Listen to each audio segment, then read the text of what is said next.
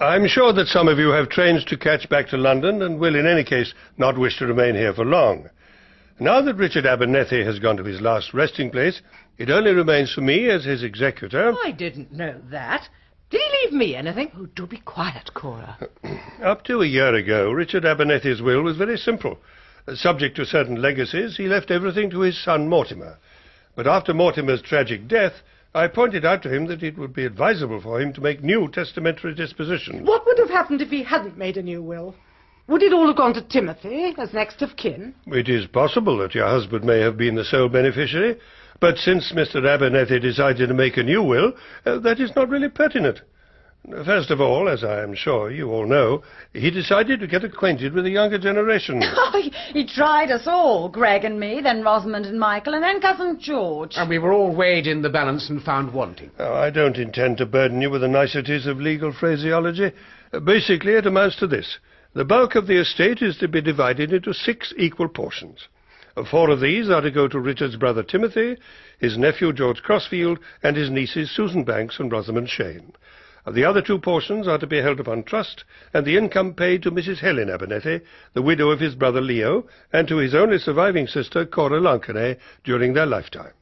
The capital, after their death, is to be divided among the other 4 beneficiaries or their issue. Oh, how very kind and generous of Richard. He was very fond of you, and I know that he appreciated your visits to him after your husband died. I only wish I'd realised how ill he was. But I don't imagine that anyone expected the end to come as quickly as it did. Oh, it upset poor Timothy dreadfully. So sudden, he kept on repeating, so sudden. Still, it's been hushed up nicely, hasn't it? I mean, it can't do any good making it public. Really, Cora? I'm afraid I don't quite understand what you mean. Oh? But he was murdered, wasn't he?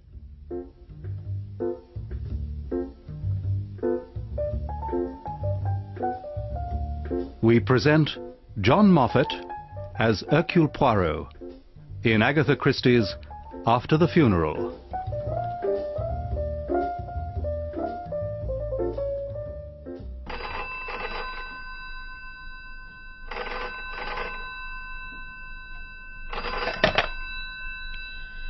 $5498. I'd like to speak to Mr. Entwistle, please. Speaking. Ballard, Entwistle and Ballard? Yes, that is so. Oh, this is Inspector Morton, and I'm speaking from the police station at Litchard St. Mary. I'm sorry to disturb you at home, Mr. Entwistle, but I believe that the Abernethy family are clients of yours. Certain of them, yes. I'm sorry to have to tell you that Cora Abernethy was found dead at her cottage late this afternoon. She's been murdered. Murdered? But that's... Are you sure? No doubt about it, I'm afraid, Mr. Entwistle. She'd been violently attacked with a hatchet. William Entwistle has been a trusted friend of mine for many years, and the moment I heard his voice on the telephone, I knew that he had something quite extraordinary to tell me. I don't know whether I'm making the most colossal fool of myself, but I'd like to put the facts before you, and perhaps you can tell me what you think. I invited him to come round at once. He looked thin and pale, and so utterly worn out that I sat him down by the fire and asked the excellent Georges to bring us sole Veronique and escalope de veau Milanese with a bottle of Puy Fouissé, followed by an excellent Corton.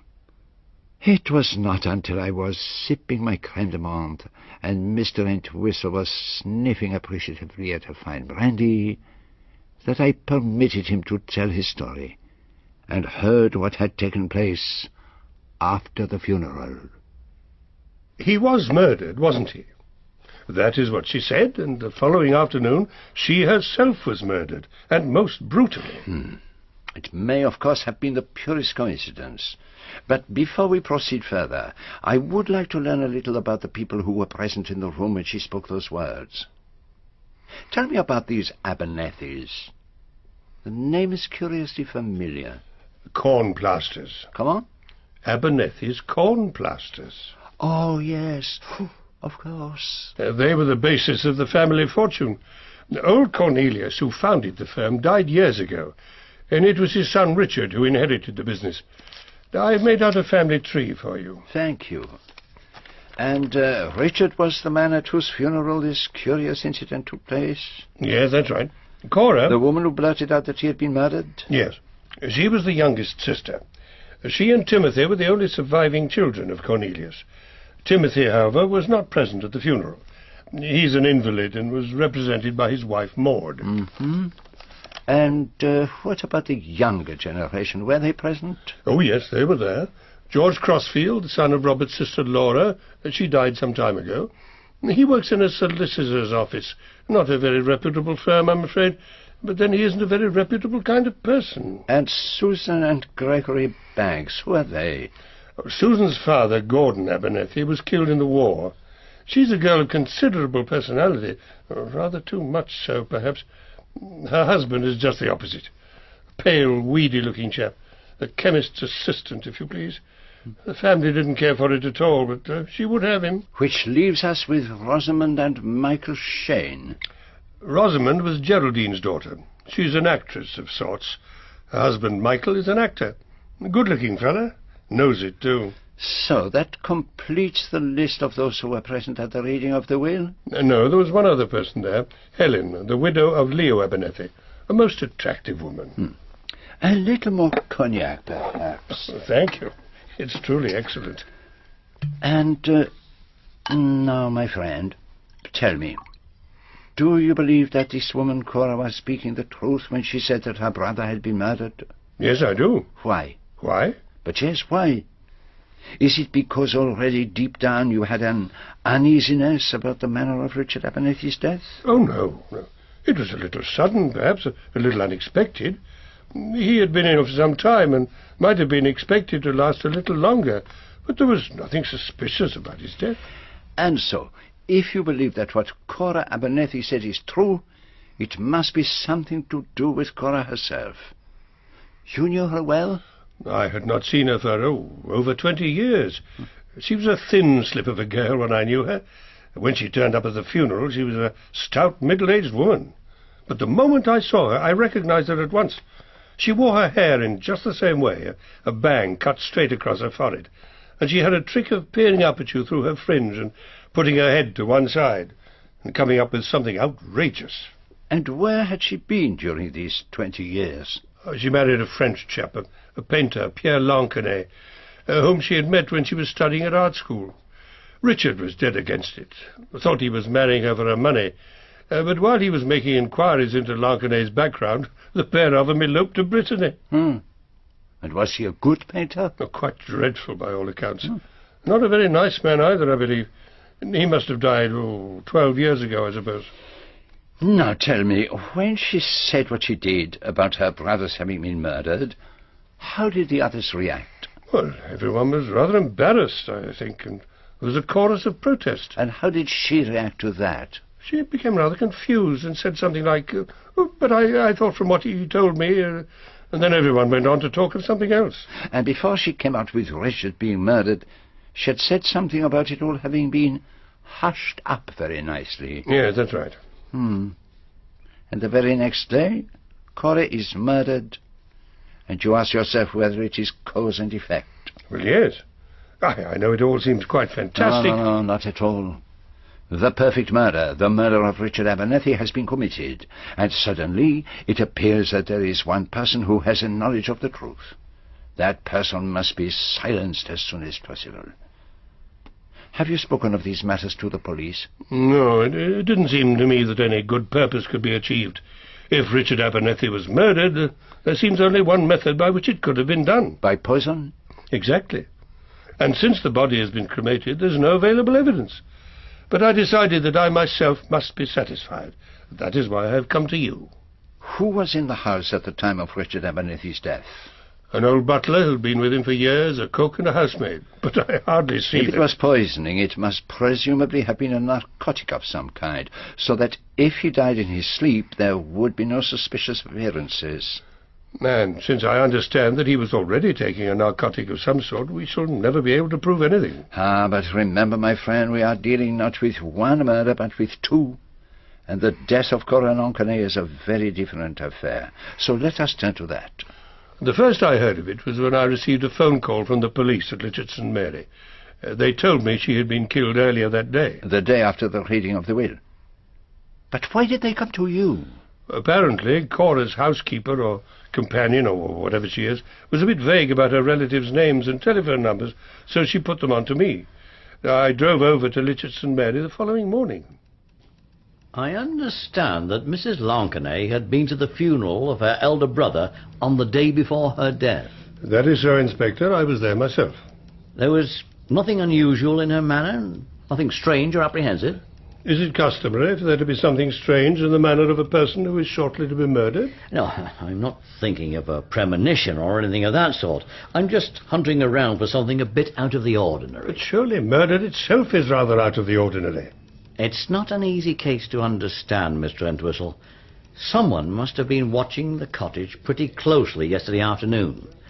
Miss Gilchrist, that's the woman who was Mrs. Lansquenet's companion, left the house shortly after 2 o'clock to go into Reading to change some library books. Once she was safely out of the way on the bus, the murderer took a hatchet that was lying in the woodshed, smashed the kitchen window with it, went upstairs, and made a savage attack on Mrs. Lansquenet. 7 or 8 blows were struck. How perfectly dreadful. It was a pretty brutal crime. The intruder scooped up a few trinkets from the dressing table. They can't have been worth more than a tenner at most, and cleared off.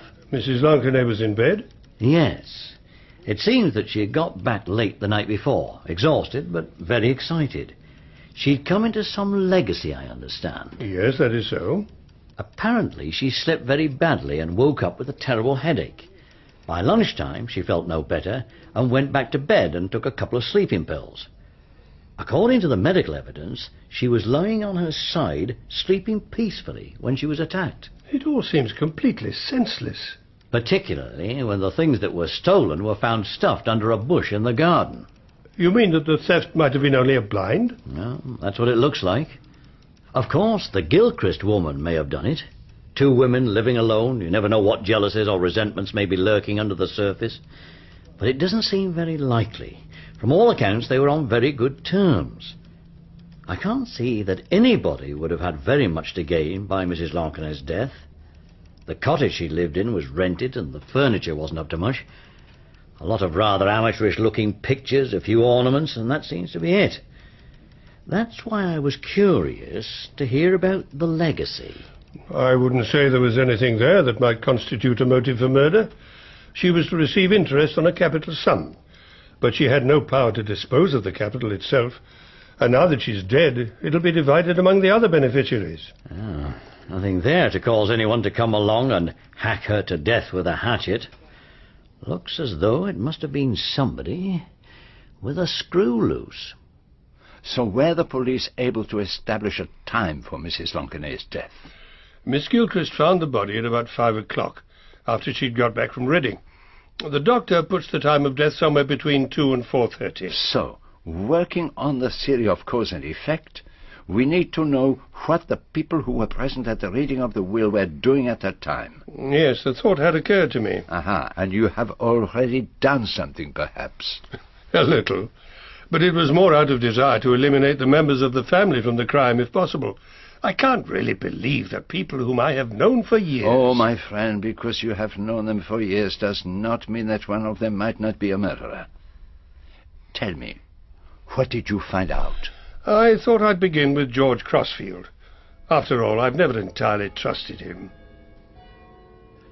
Well, it really was Aunt Cora. I read about it in the papers, just couldn't believe it. Sounds just like that business last year on Dartmoor. I don't think I heard about that. Lonely cottage, 2 elderly women living together, murdered for a quite pitiful sum of cash. The value of money is always relative. It's the need that counts. Oh, you're right, of course. I'd say any money came in useful these days. Everyone's hard up. Yes, that's true enough. It will be a little while before your uncle's estate is settled. Would it be convenient for you to have an advance? Well, as it happens, I was going to raise the subject. I had a word with the bank this morning and referred them to you. They were quite obliging about an overdraft. To tell the truth, I've been taking a bit of a risk with some of my investments lately, and it rather cleaned me out. I tried to reach you the day after the funeral, but I suppose you weren't in the office. You? Oh, no one ever told me. As a matter of fact, I thought I was entitled to a day off after the news about Uncle Richard's will. I went to Hurst Park. Backed a couple of winners. Really? What were they? Gaymark and Frog the Second. Only a matter of 50 quid, but every little helps. And now there will be an additional share coming to you as a result of your Aunt Cora's death. Poor old girl. Does seem rather bad luck. Just when she was all set to enjoy herself. Gaymark and Frog the Second. They were both heavily tipped on the day in question.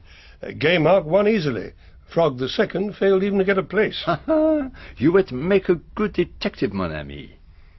Do you know whether George Crossfield had any pressing need for money at the time of his uncle's death? I suspect that he'd been speculating with his client's funds and was in danger of prosecution. Well, it's only an impression, of course, but I would not have entrusted any funds of mine to George. And I have to say that Richard Abernethy placed no reliance on him.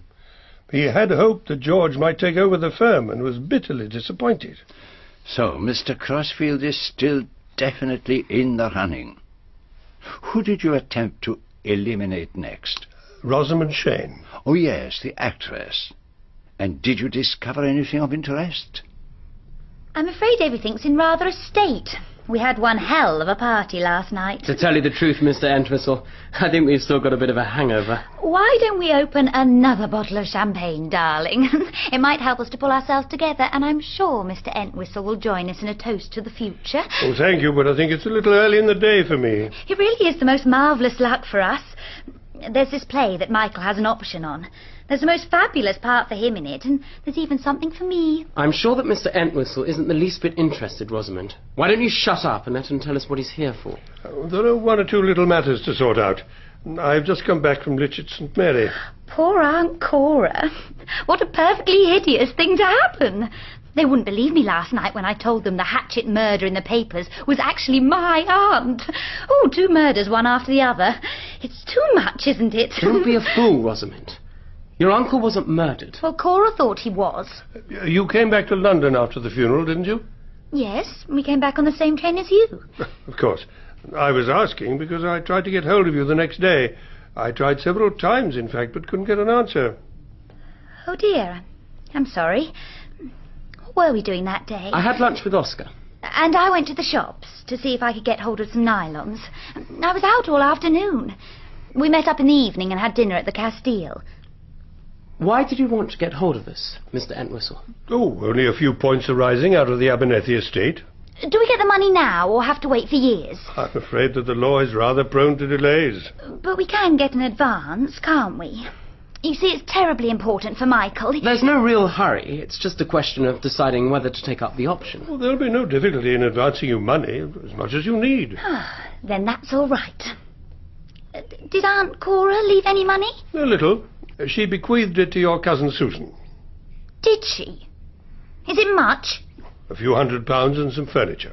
Nice furniture. No. It's all very odd, isn't it? I mean, there was Cora after the funeral, suddenly coming out with he was murdered. And then the very next day she gets murdered herself. I mean, it's definitely odd, isn't it?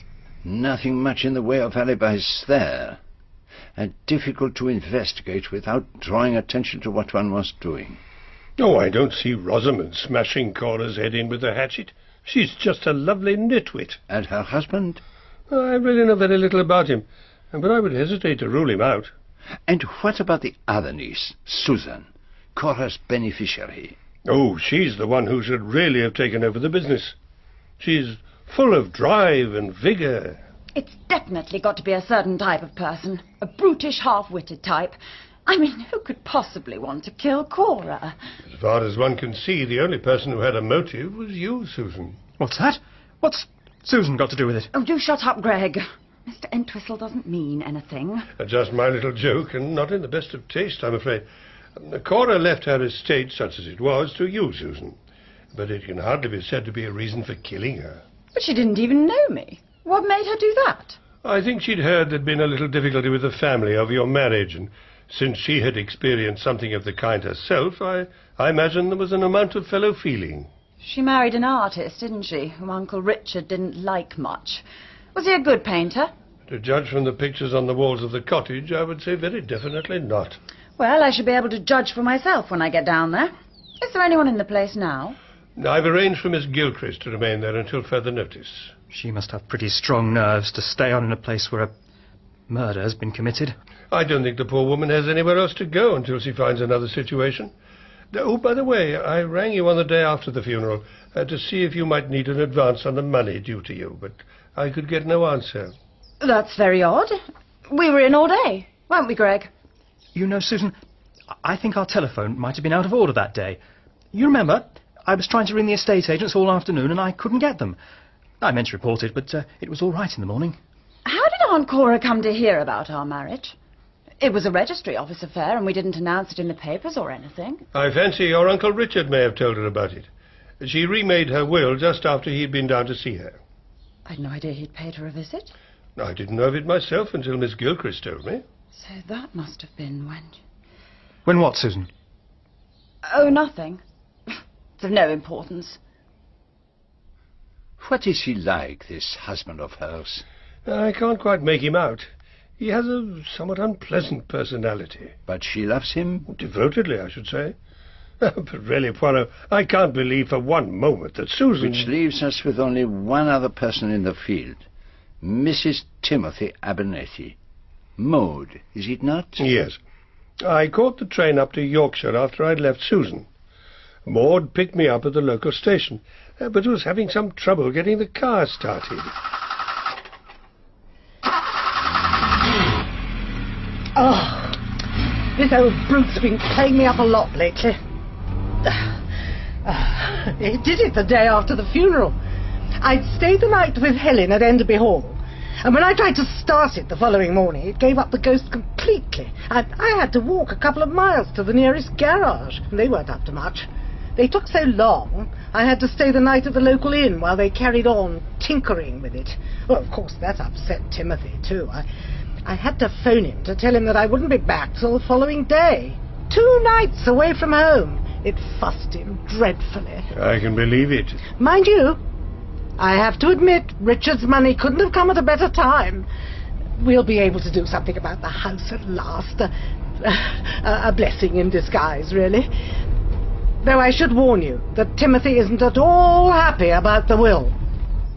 It hurt me, Entwistle. It really wounded me. I had assumed quite naturally that Richard would leave everything to me. Did he ever indicate that to you? Well, not in so many words, no, but he asked himself up here, wanted to talk over family affairs generally. We discussed George and the girls and their frightful husbands. He wanted to know my views, and naturally I thought he was consulting me as the future head of the family after he'd gone. I thought that the control of the money would be mine. Richard could surely have trusted me to do the right thing by the rest of the family. Damn it all, I'm an Abernethy. The last Abernethy. If you ask me, it was just spite on Richard's part. Blasted cats! Stop it! Get out of here! Get out! Beastly creatures. Ruined the flower beds with their filthy mess. I can't stand their yowling. You care for a drink, Edward? Oh, not quite so soon. Maud gave me an excellent tea. Very capable woman, Maud. But she does too much. Even has to muck about with the engine of that old car of hers. She's quite a mechanic in her way, you know. I gather she had a breakdown on her way back from the funeral. Yes, car conked out. She had the good sense to phone through about it in case I should be anxious, but that idiot of a Daily woman of ours wrote down the message in a way that didn't make sense. I was out of the house getting a bit of fresh air. I'm advised by the doctor to get what exercise I can if I feel like it. I got back from my walk to find a note scrawled on a piece of paper, "Madam, sorry, car gone wrong, got to stay night." Well, naturally, I thought she was still at Enderby, Richard's place. Put a call through and found that Maud had left that morning. Might have had that breakdown anywhere. Most distressing for you. The stupid Daily only left me lumpy macaroni cheese for supper. Macaroni cheese, I ask you. I had to go down to the kitchen and warm it up myself. And make myself a cup of tea, to say nothing of stoking the boiler. Very inconsiderate. I might have had a heart attack. But does that class of woman care? Not she. With any decent feeling, she'd have come back that evening and looked after me properly. No loyalty any more in the lower classes. I don't know how much Maud told you about the funeral, Cora produced a most embarrassing moment. Said brightly that Richard had been murdered. Perhaps more told you. Oh, yes, I heard all about that. Everybody looked down their noses and pretended to be shocked. Just the sort of thing that Cora would say. She always managed to put her foot in it when she was a girl. Said something at our wedding that upset Maud, I remember. Maud never cared for her very much. I think, dear, that Mr. Entwistle has been with you long enough. You get so excited, and it's terribly tiring for you. You need to rest and put your feet up. So, if you've finished your business, Mr. Entwistle... Oh, yes, we've settled everything. Will you be attending the inquest, Timothy? What inquest? On your sister, Cora. Out of the question. I had palpitations for 20 minutes when I heard about the murder. I want to forget the whole thing. What happened to Cora's share of the money, by the way, comes to me, I suppose? Well, when I told him it would be divided among the beneficiaries, he had to go and lie down for the rest of the day. Tell me, is he really such an invalid? Oh, his doctor seems to think so, but he probably does pretty well out of Timothy's ailments. If you ask me, he's probably as healthy as you or I.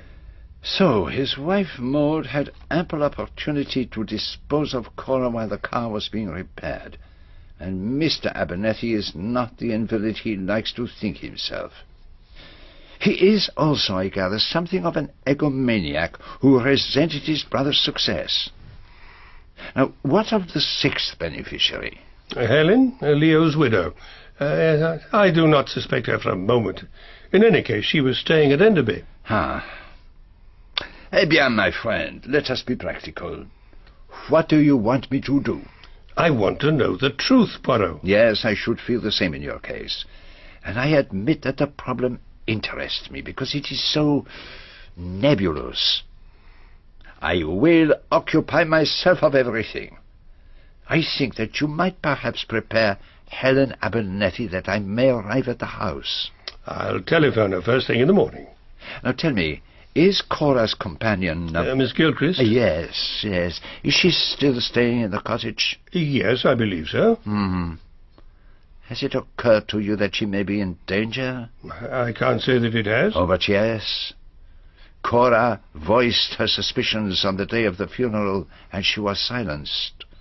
The question in the murderer's mind would be, did she voice them when she first heard of her brother's death? And the most likely person for her to have spoken to about them is Miss Gilchrist. I think, mon cher, that she had better not remain alone in that cottage.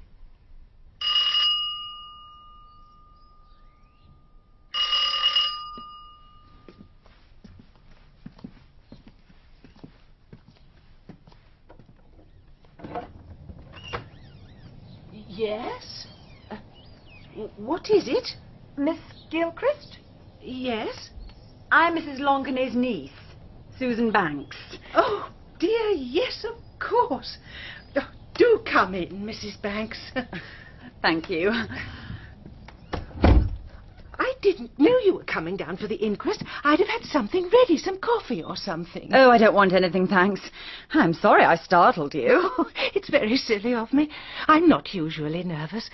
Perhaps it's just the prospect of the inquest, and thinking about it all, I've been very jumpy all morning.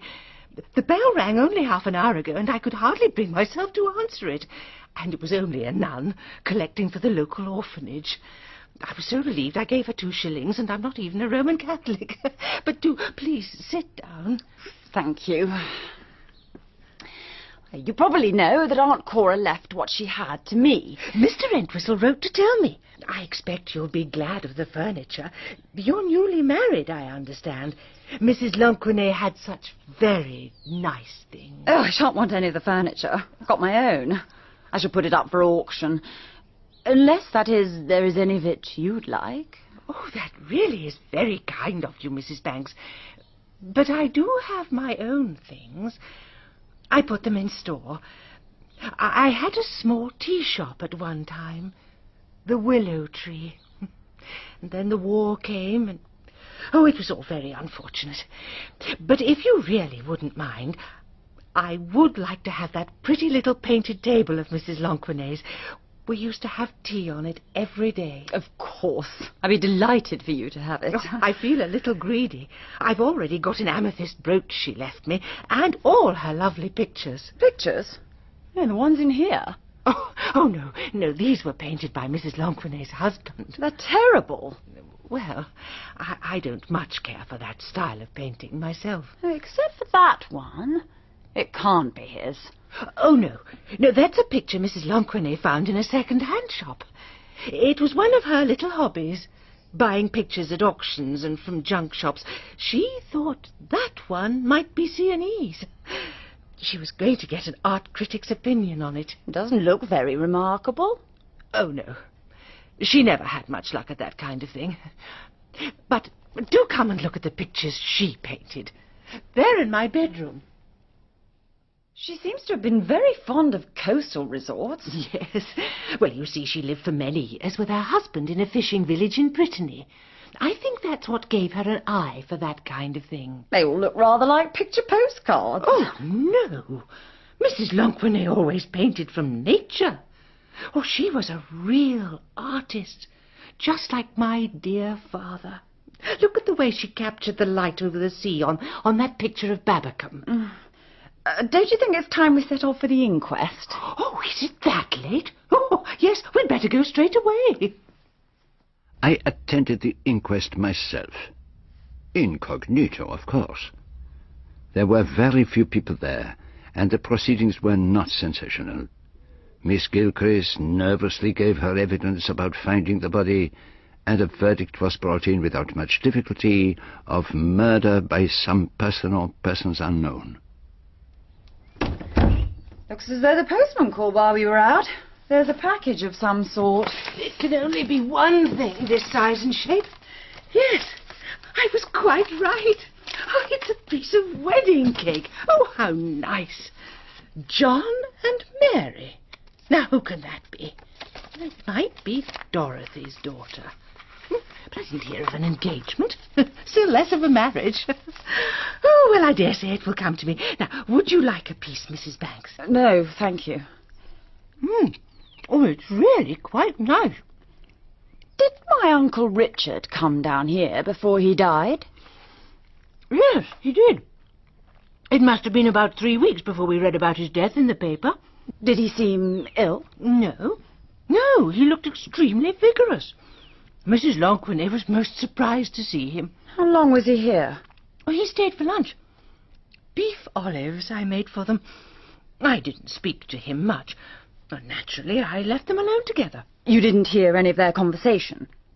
It has never been my custom to listen at doors, Mrs. Banks. Oh, I'm so sorry, Miss Gilchrist. I didn't mean it that way. But sometimes in these flimsily built houses, one simply can't help overhearing nearly everything that goes on. And now that they're both dead, it's really rather important to the family to know just what was said when they met. I'm afraid that I really cannot help very much.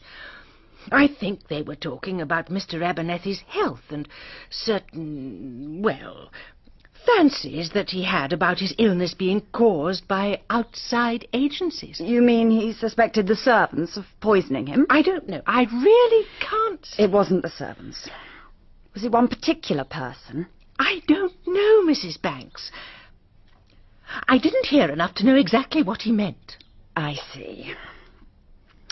What are your own plans for the future, Miss Gilchrist? Well, I was really going to speak to you about that. I told Mr. Entwistle that I would be willing to stay on until everything here was cleared up. And I wanted to ask you how long that was likely to be. Oh, I should imagine I can get everything here sorted out in a couple of days. And then I'll be in touch with the auctioneer. I was wondering whether I could stay in the cottage. You mean tonight? Oh, of course, Mrs. Banks. I mean, everything here is your property after all. And do you have anywhere to go to? Well, no, not exactly. I suppose I should start looking for a new situation. I wanted to tell you, I hope you'll accept 3 months' salary. Oh. And I might just be able to help you find a new position. I was having a word with Mr. Entwistle after the inquest, and he was telling me that Maud, that's Mrs. Timothy Abernethy, has fallen downstairs and broken her ankle. Timothy's quite helpless without her, and they're looking for someone who could cook his meals for him and do a little light work about the house. I was wondering if you might consider it. Oh, yes, I would. I think I can say that I am really very good in the sick room. Would I be able to take any of my little things with me? I'm sure you would. It's a vast house. I'll give him a ring now. And while you're doing that, I'll just go and put fresh sheets on my bed. I can doss down quite comfortably in here on the sofa. But why can't I sleep in Aunt Cora's room? You mean you wouldn't mind? Because she was murdered there. Oh, no, that wouldn't worry me in the least. I'm not the imaginative type, Miss Gilchrist.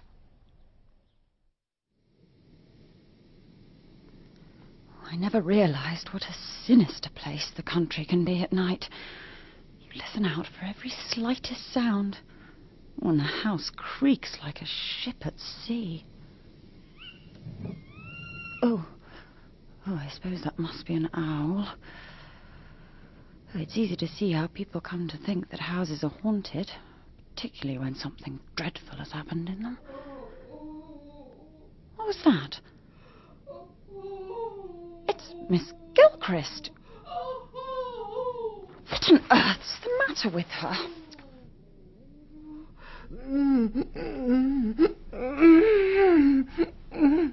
What is it? Are you ill? Help me. I don't know what's the... Oh, get the doctor. I must have eaten something. I'll get you some bicarbonate, and then we'll see how you are in the morning. No. Oh, get him now. I feel dreadful. Oh, ring him now. Just dial 811. Oh, please, be quick.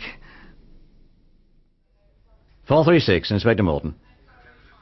Oh, yes, Doctor. What can I do for you? She what? Yes, of course.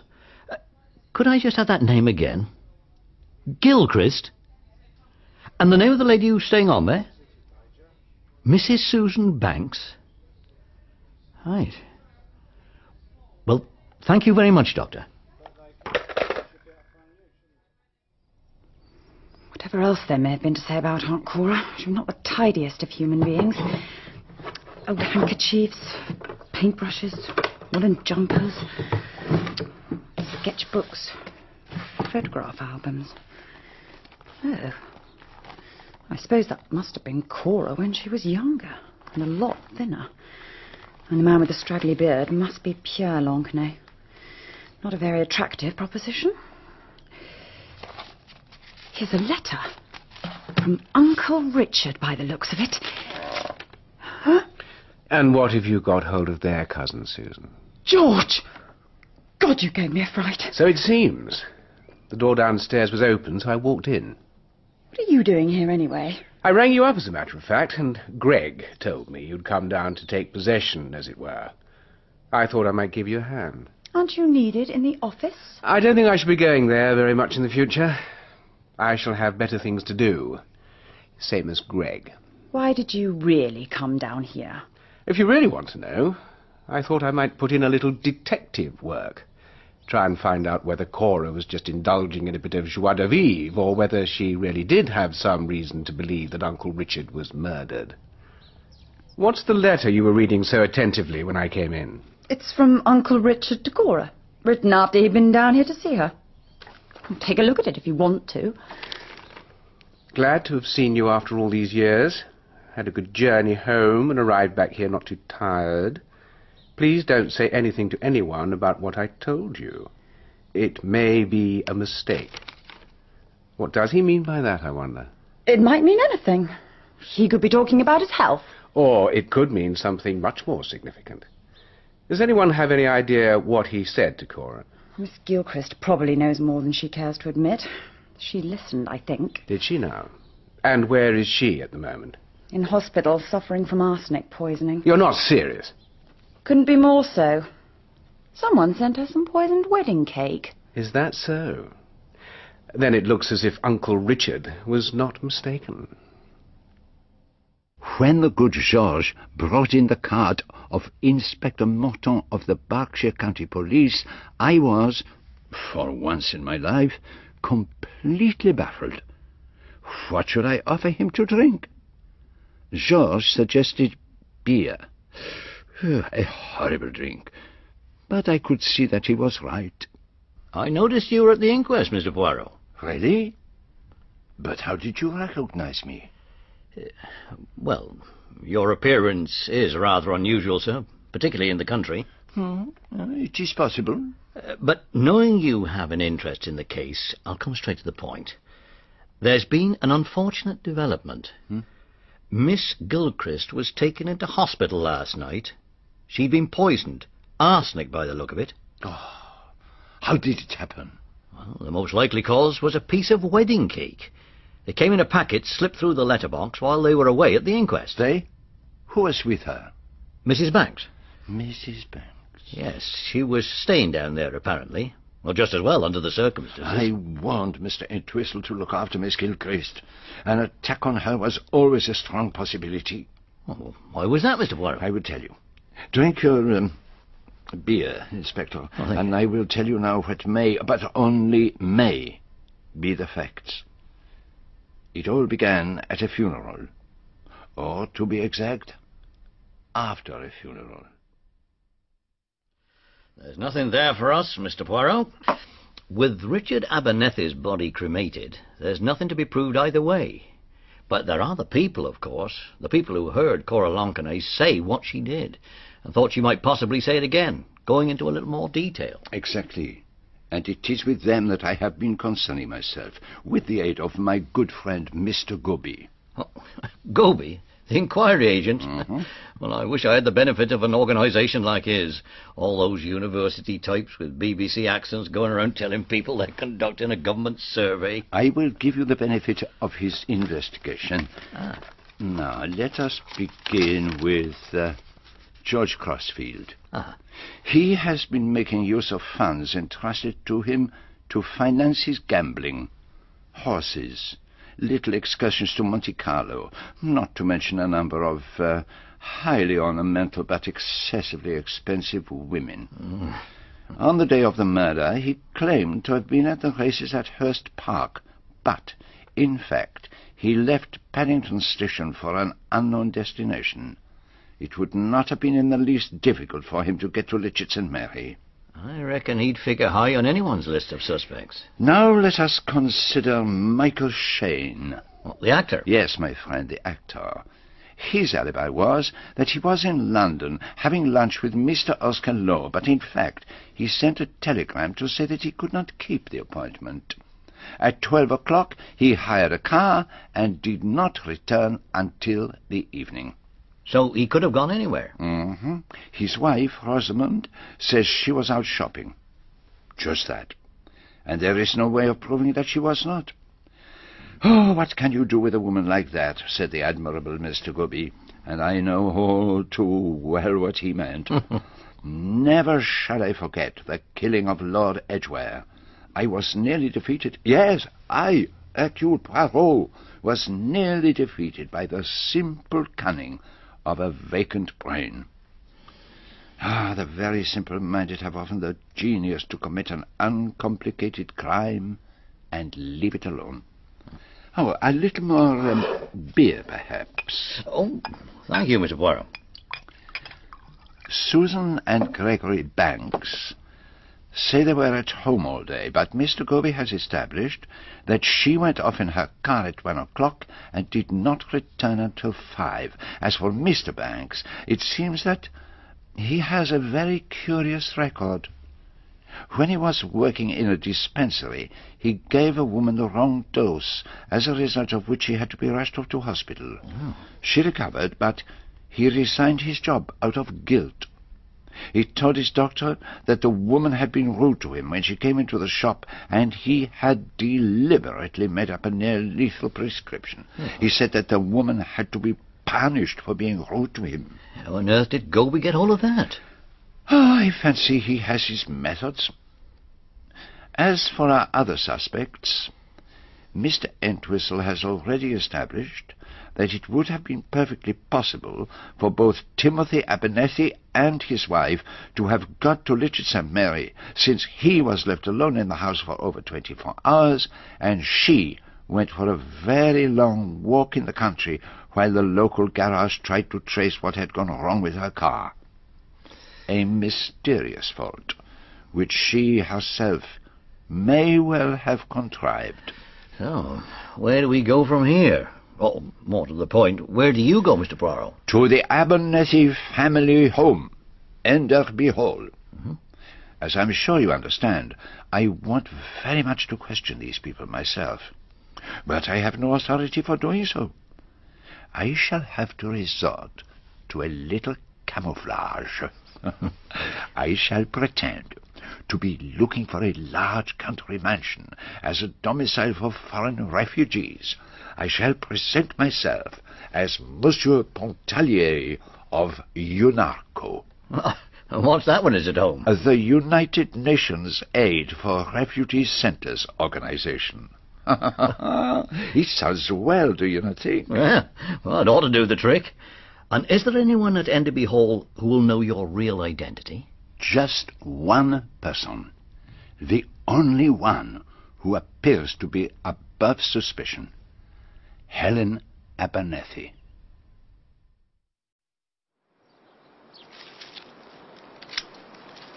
Ah, Monsieur Poirot. I hope you haven't been looking for me. I came out here to cut a few late roses for the drawing room. Ah, they are very beautiful.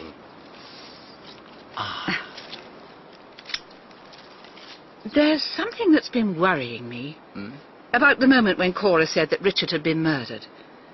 Something I felt at the time to have been wrong. Wrong? In what way, madame? That's just the trouble. I don't know. Do you mean something wrong about one of the people in the room? Yes, something of the kind. But I can't remember who or what it was. It was perhaps the reacting of some particular person to the word murder? Perhaps.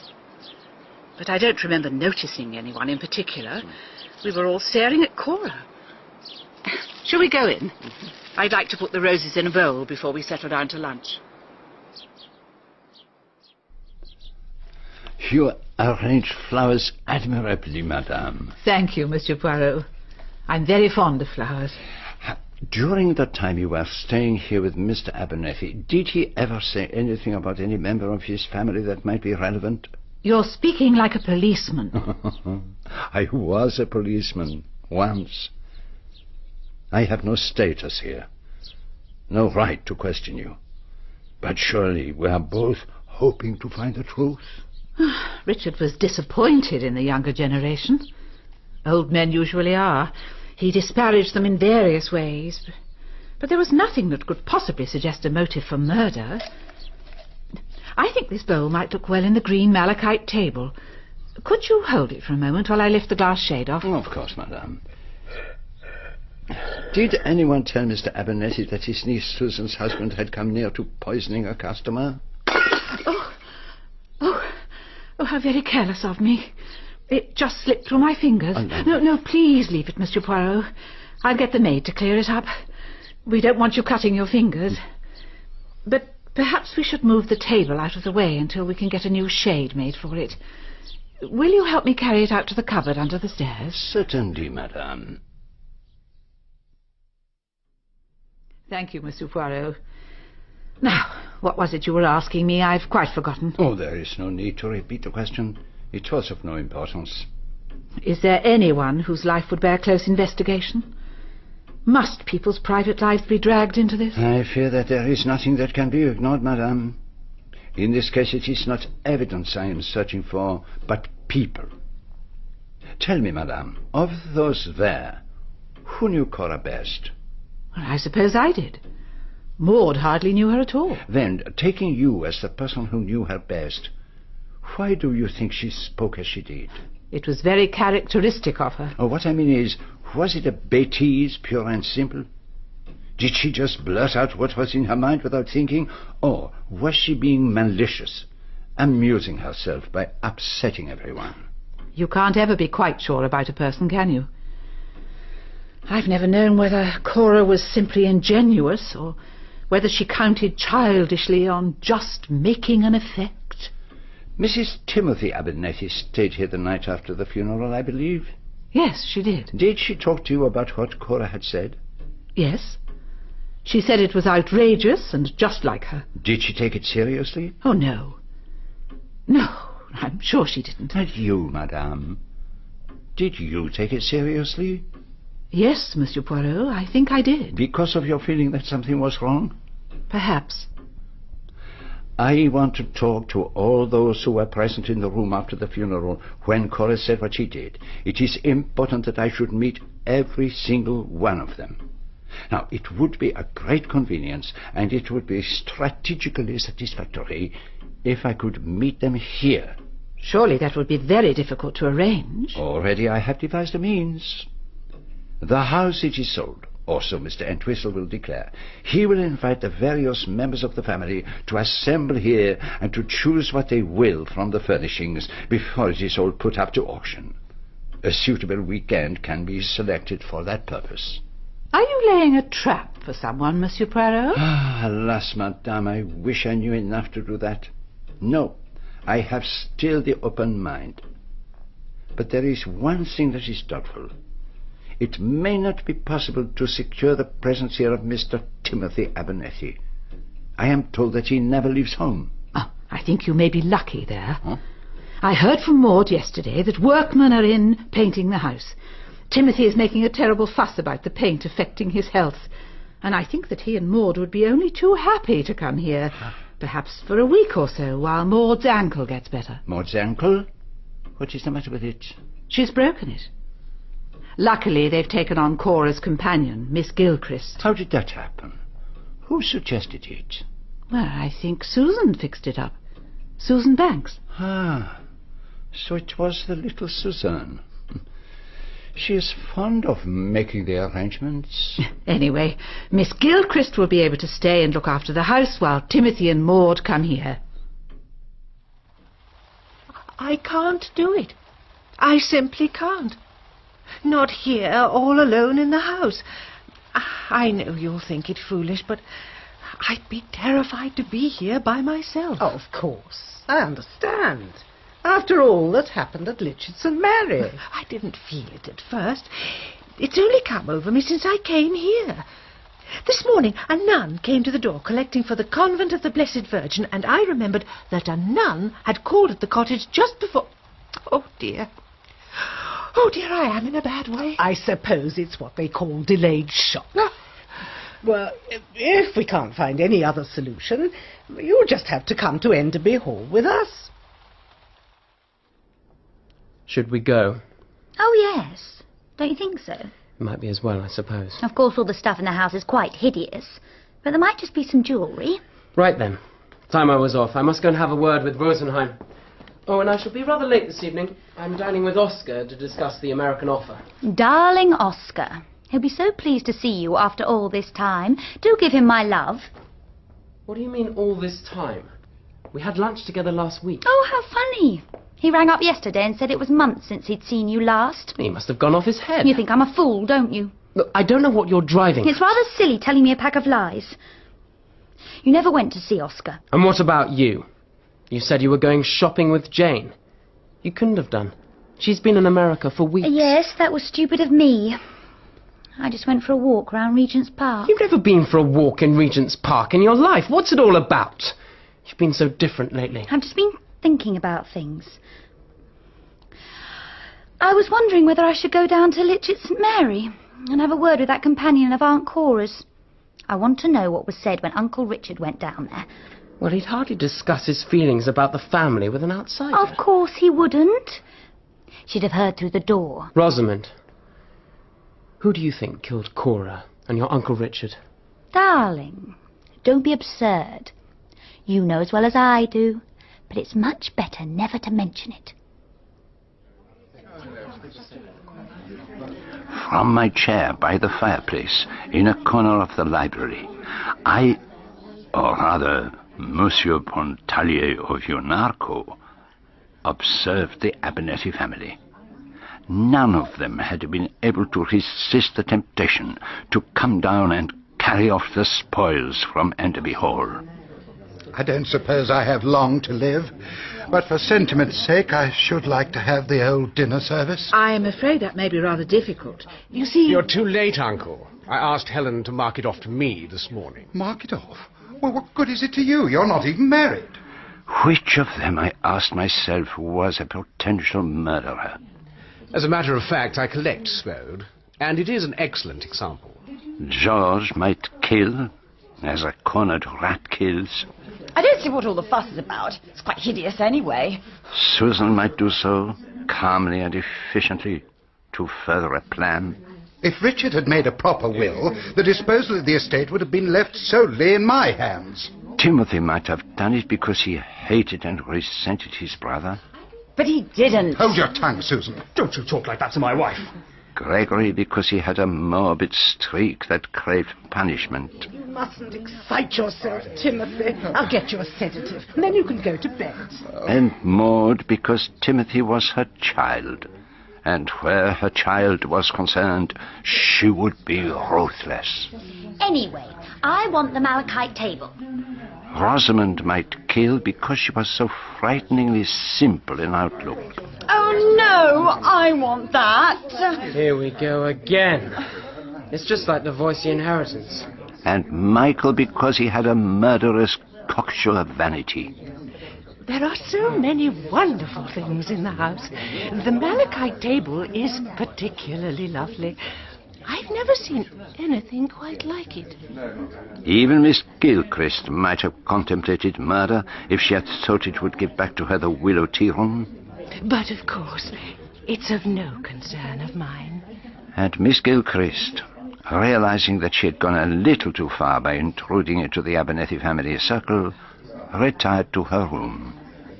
She's such a pathetic old pussy, clinging to those bits and pieces that remind her of Cora, the amethyst brooch and the little table, and those frightful seascapes.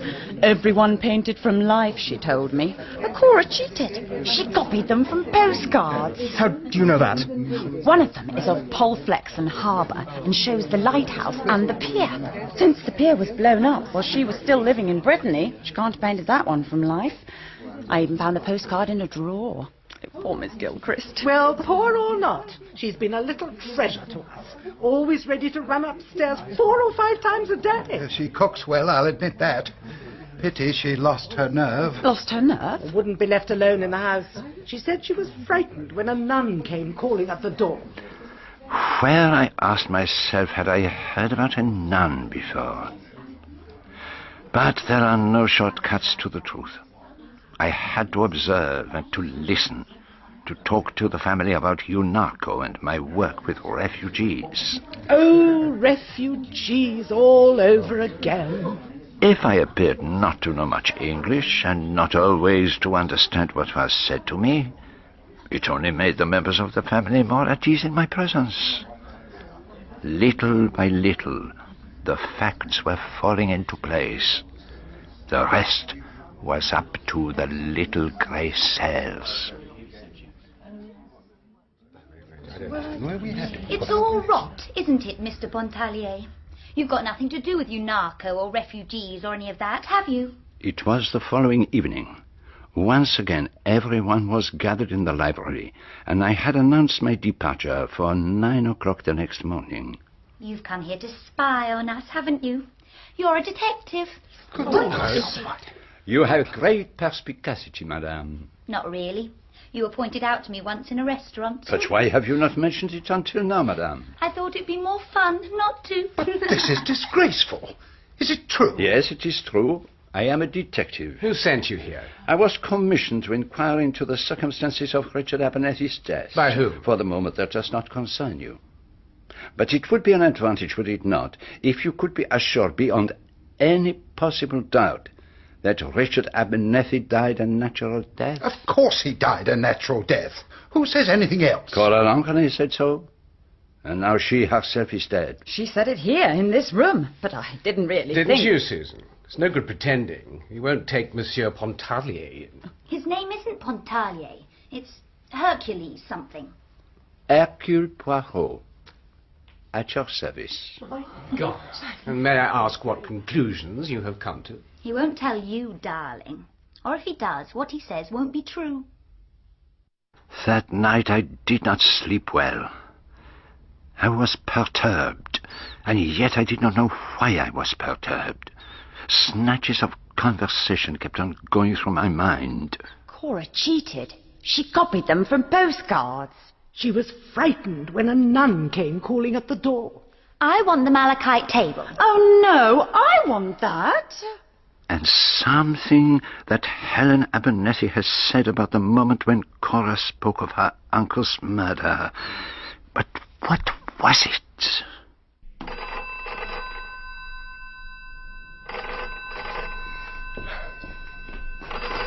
Kensington 5498. Is that Mr. Entwistle? Yes, what is it? This is Helen Abernethy. Helen, it's 7 o'clock in the morning. I'm sorry to have got you out of bed, but you did tell me to ring you at once if I remembered what it was that was wrong when Cora said that Richard had been murdered. You mean you've remembered? Yes, but it doesn't make sense. It came to me when I was looking at myself in the mirror last night. You see, Helen? Helen? What's the matter? Helen, are you there? And that was all she said? That she was looking in the mirror? Yes, that was all. Then for the rest we shall have to wait until she regains consciousness. And that may not be for a long time. Is it as bad as that? Yes, it is. A serious concussion. It is just possible that she fell and hit her head on a marble doorstop, but I suspect that she was struck by somebody. For that reason, I have instructed that she should be taken to a nursing home, and it is for that reason also that I am telephoning you from the local post office. However, there is something you must do for me. I want you to go up to Stansfield Grange. Timothy's house? But they're both at Enderby. Exactly. There is no one there except for a woman who is looking after the property in their absence. What I want you to do is to take something out of the house. Really, Poirot? I can't stoop to burglary. No. It will not seem like burglary. You must tell the woman there that you have been asked by Mr. Abernethy to fetch this particular object and take it to London. You're sure that this is really necessary, Poirot? It is vital. The whole of my investigation depends upon it. And what do you want me to do with it? You will take it to an address that I will give you. Now, listen carefully, and I will tell you exactly what it is that you have to look for. Oh, very well. But I hope you know what you're doing, Poirot. I expect Aunt Helen will be all right. After all, was concussion. Often clears up completely after a couple of days. What I can't make out is what she was doing telephoning at that unearthly hour. Well, she probably came down to ring the doctor. Had a giddy fit and fell. I don't believe a word of it. She was coshed. She must have been. I mean, it all adds up. Uncle Richard poisoned, Aunt Cora killed with a hatchet, Miss Gilchrist given arsenic, and Helen struck down with a blunt instrument. And it will go on like that until the only one that's left will be it, the murderer. And why should anyone want to kill the fair Rosamond? Because I know too much. I've been asked to summon you all to the library. Our tame detective has convened an informal meeting. Last night, Mrs. Shane announced to you all that I was a private detective. For myself, I had hoped to retain my camouflage for a little longer. But no matter. I am, in my own life, quite a celebrated person. Are you really? Funny that I've never even heard of you. It is not funny. It is lamentable. However, since you asked me last night who had called me in, I will tell you. It was Mr. Entwistle. Interfering busybody. He had no right to do anything of the kind. He wished me to find out whether there were any suspicious circumstances surrounding the death of Richard Abernethy. And I can tell you categorically that I have found none. There is no reason to believe that he died anything but a natural death. I have done what I was asked to do, and I shall be departing by the 12 o'clock train. You can't just leave it all like this. What about Aunt Cora? And who sent the poisoned wedding cake to Miss Gilchrist? And who coshed Helen? Until the time comes for my train to depart, I shall be in the little summer house, should any of you have anything you may wish to impart to me. That is all. I was told I should find you here, Mr. Poirot. Good morning, Inspector. I gather that you've managed to assemble your full cast of suspects. Yes, that is so. And the result is that Helen Abernethy gets knocked over. You must not blame me for that. If she had come to me instead of ringing Mr. Entwistle... She was in the process of spilling the beans to him when... wonk. When, as you say, wonk. Any idea what she managed to tell him? Very little. Only that she had looked at herself in the mirror. But I think I now know what she was going to say. And what was that? Inspector. It is not yet the time. For the past hour, I have been sitting in the summer house, waiting for someone to confide in me. But the results have been, how shall I say, a little variable. First there was Miss Gilchrist, who wanted to tell me what she heard Richard Abernethy saying to Cora when he called at the cottage. I couldn't quite hear what Mrs. Lonquenet said, but I did catch the word police. And then Mr. Abernethy burst out quite loud and said, I can't do that, not when it's a question of my own niece. Huh? And then I had to run into the kitchen because something was boiling over. Very curious. What exactly did she mean by that, I wonder? And the moment she had left, Gregory Banks burst in. You're wrong about everything, Poirot. Richard Abernethy didn't die a natural death. I killed him. Oh? Why did you do that, Mr. Banks? He was a snob. Filthy snob. He thought nothing of me. He sneered at me. People can't treat me like that and get away with it. But why come and confess this to me? Because you said he hadn't been murdered. I had to show you you're not as clever as you think you are. And besides, I must be punished. Don't you see? And then? Then he saw his wife coming and told me to tell her that he had gone to the police station. He wasn't even near the place when Uncle Richard died. I know a little of his history. He was for some months in a mental home before you met him. He was never certified. He was a voluntary patient. Craig has never had a chance. That's why I wanted Uncle Richard's money so badly. I knew Greg had to set up for himself, to know that he was someone. Perhaps you love him too much for safety or for happiness, madame. You wanted your uncle's money, not for yourself, but for your husband. How badly did you want it? There are quite a few questions I'd like to put to that young lady. She's too clever by half. Did you have any other visitors? Only one. Michael Shane. I took the liberty of telling him you were not happy about his alibi. That's extremely awkward. I told Rosamond, you see, that I was lunching with Oscar Law that day. And perhaps you were not? I motored down to see a woman called Sarah Dainton. The cinema actress? Yes. It's rather tricky. I mean, it's quite satisfactory as far as the police are concerned, but it won't go down very well with Rosamond. Miss Dainton would testify for you? She won't like it. But as it's murder, I suppose she'll have to do so. Do you think he's telling the truth? How can one be certain? And even if she does say he was with her, what does that prove? An infatuated woman will say anything. There's something else I have to tell you.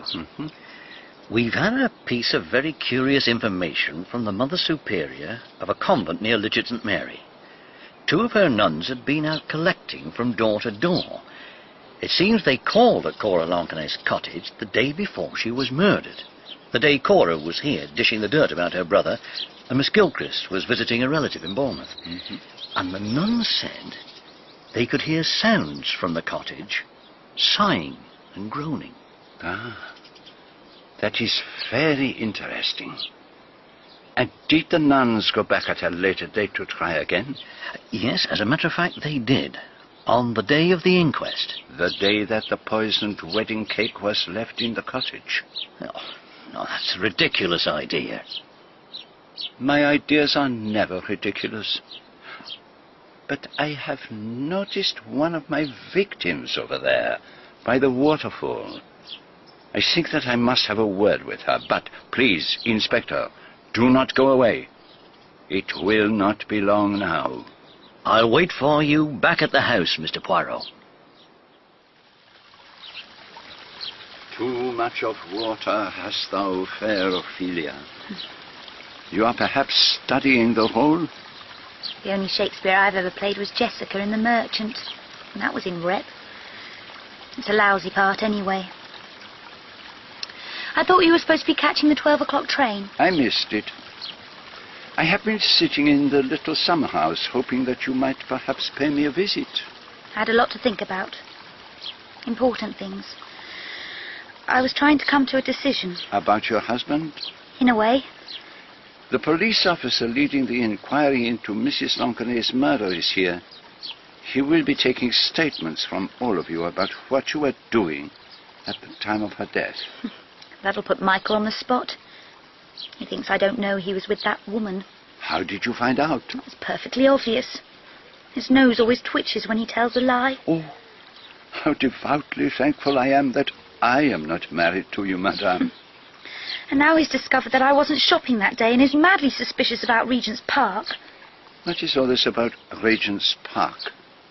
I went there, you see, after Harley Street. Huh? Just to walk about and think. Naturally, Michael thinks I went there to meet some man. I think, madame, that you will keep your husband. But the poor Susan, she will lose hers. You're not trying to tell me that Greg's having an affair with someone? Infidelity is not the only way of losing a husband. You mean that Greg poisoned Uncle Richard and hatched Aunt Cora and sloshed Helen on the head? That's preposterous. Then who did, madame?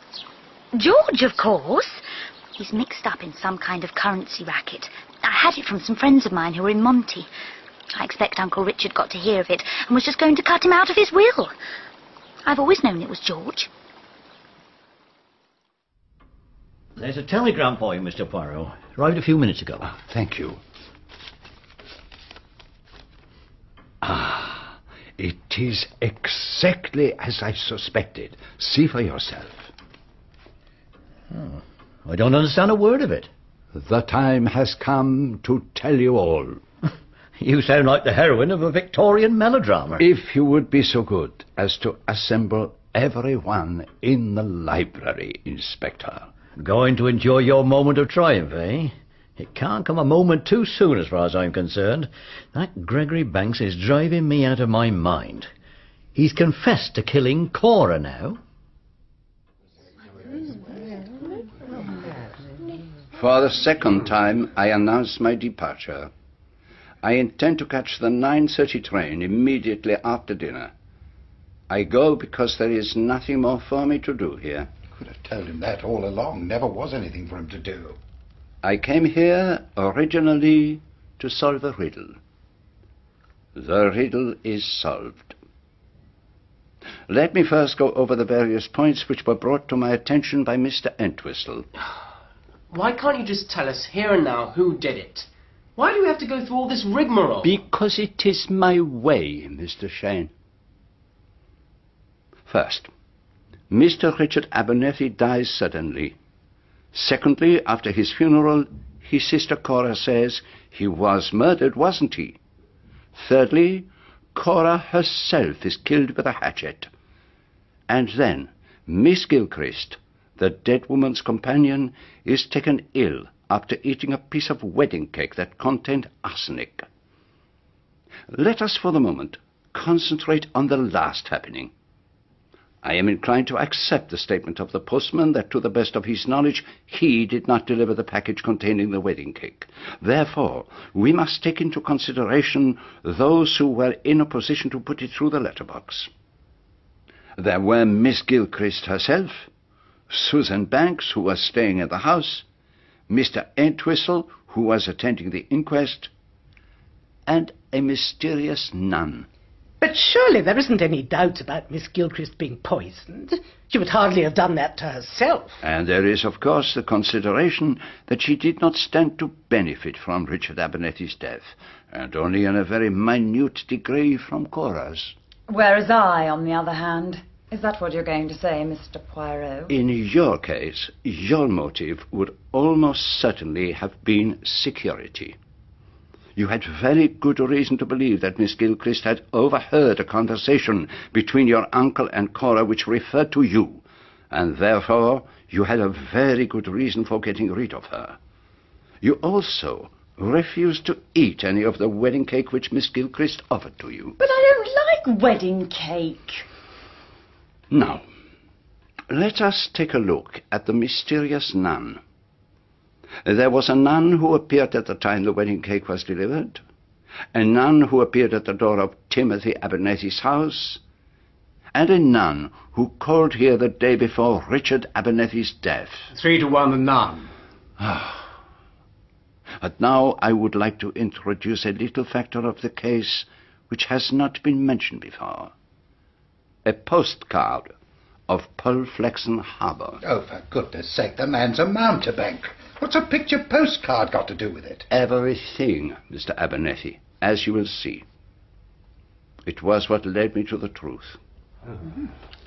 Let us go back to the beginning. Oh, not again. There would have been no reason at all to suspect any foul play in the death of Richard Abernethy had it not been for the words uttered by his sister Cora after the funeral. You will believe that murder had taken place not so much because of what she said, but because Cora had always been notorious for speaking the truth at awkward moments. And that brings me to the question that I suddenly asked myself. How well did you all know Cora Lansquenet? What do you mean? The younger generation had never seen her at all, or not since they were children. The only people present that day who knew her at all were Mrs. Timothy Abernethy, who had seen her only very briefly at the time of her own wedding, and Mrs. Leo Abernethy, Aunt Helen, who had not seen her for over 20 years. Are you saying that Aunt Cora wasn't Aunt Cora?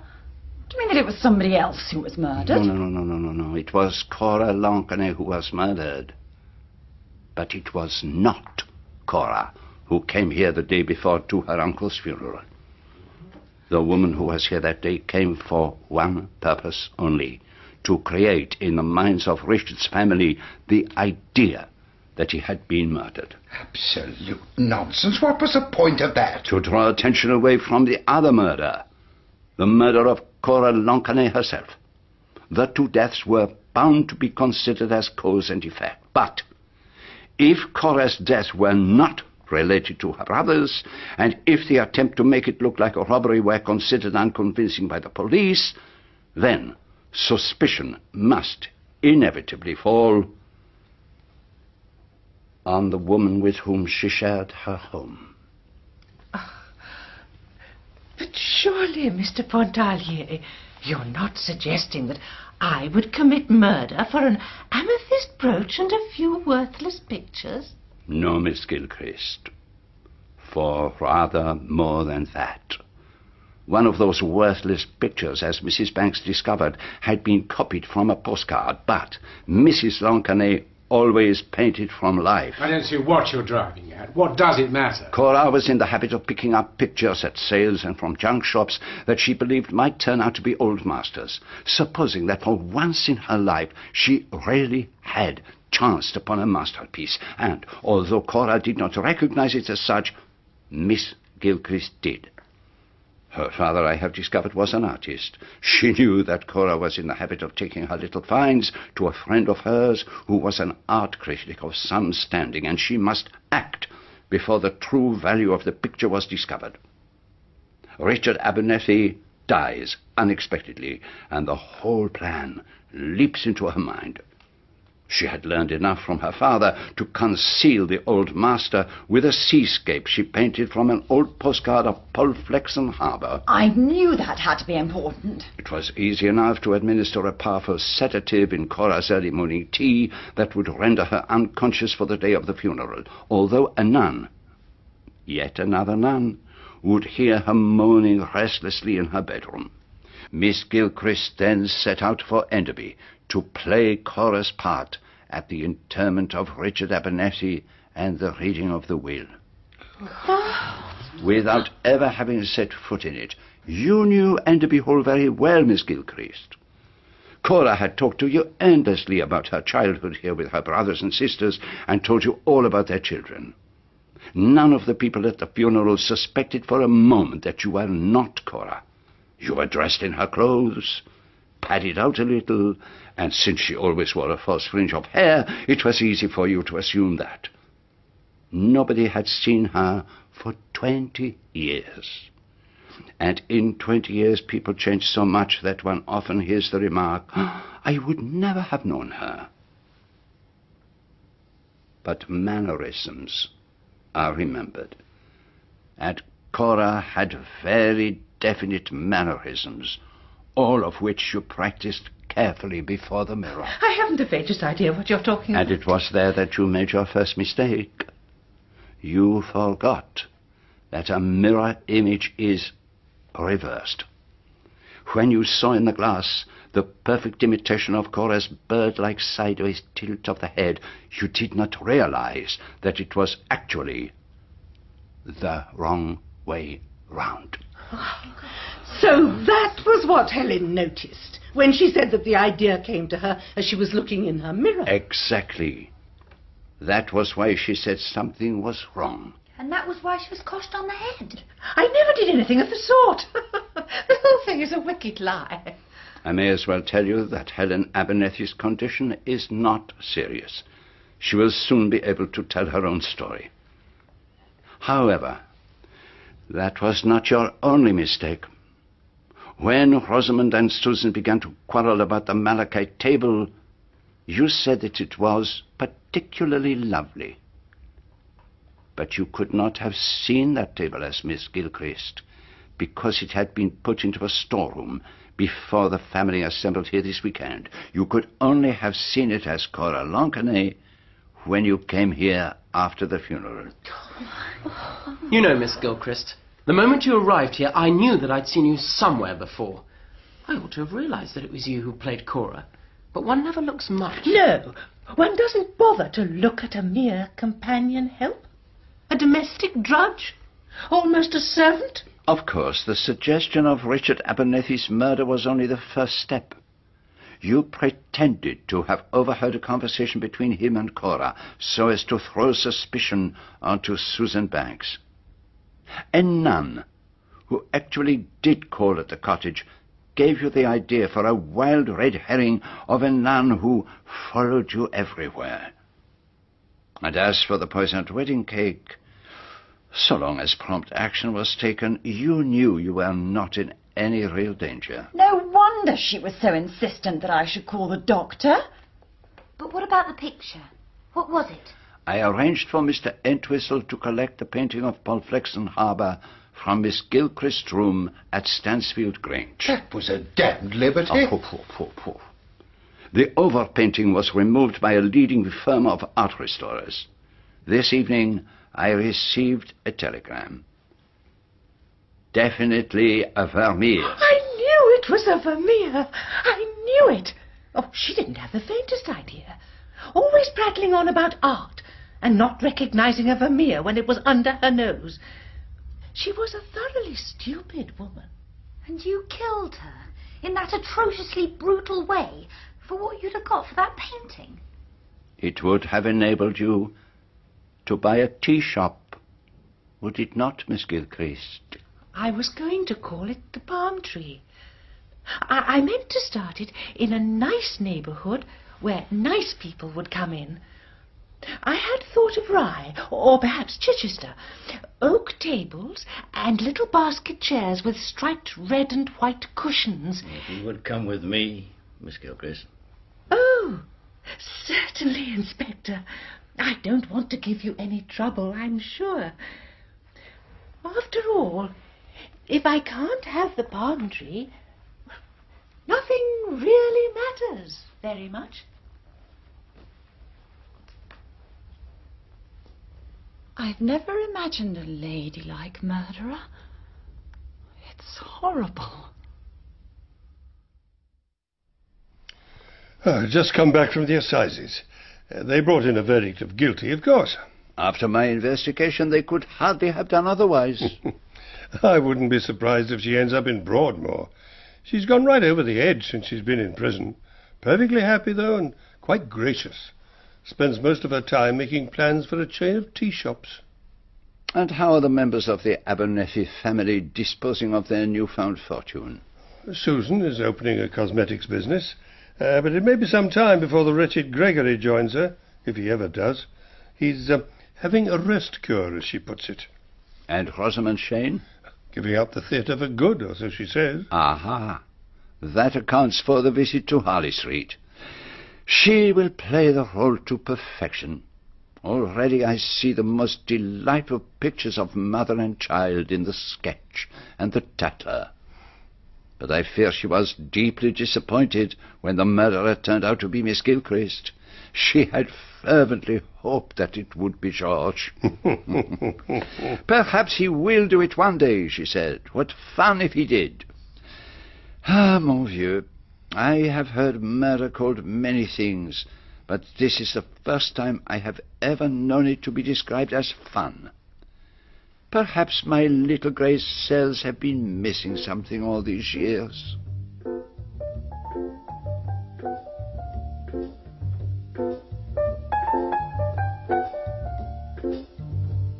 In Agatha Christie's After the Funeral, Hercule Poirot was played by John Moffat. Mr. Entwistle, Frank Thornton. Inspector Morton, John Baddeley. Miss Gilchrist, Jennifer Piercy. Helen Abernethy, Tessa Worsley. Maud Abernethy, Jill Balkan. Timothy Abernethy, John Hartley. Susan Banks, Fritha Goody. Gregory Banks, Trevor Rawlins. Rosamond Shane, Tilly Gaunt. Michael Shane, Tam Williams. George Crossfield, Ian Masters. After the Funeral was dramatised by Michael Bakewell.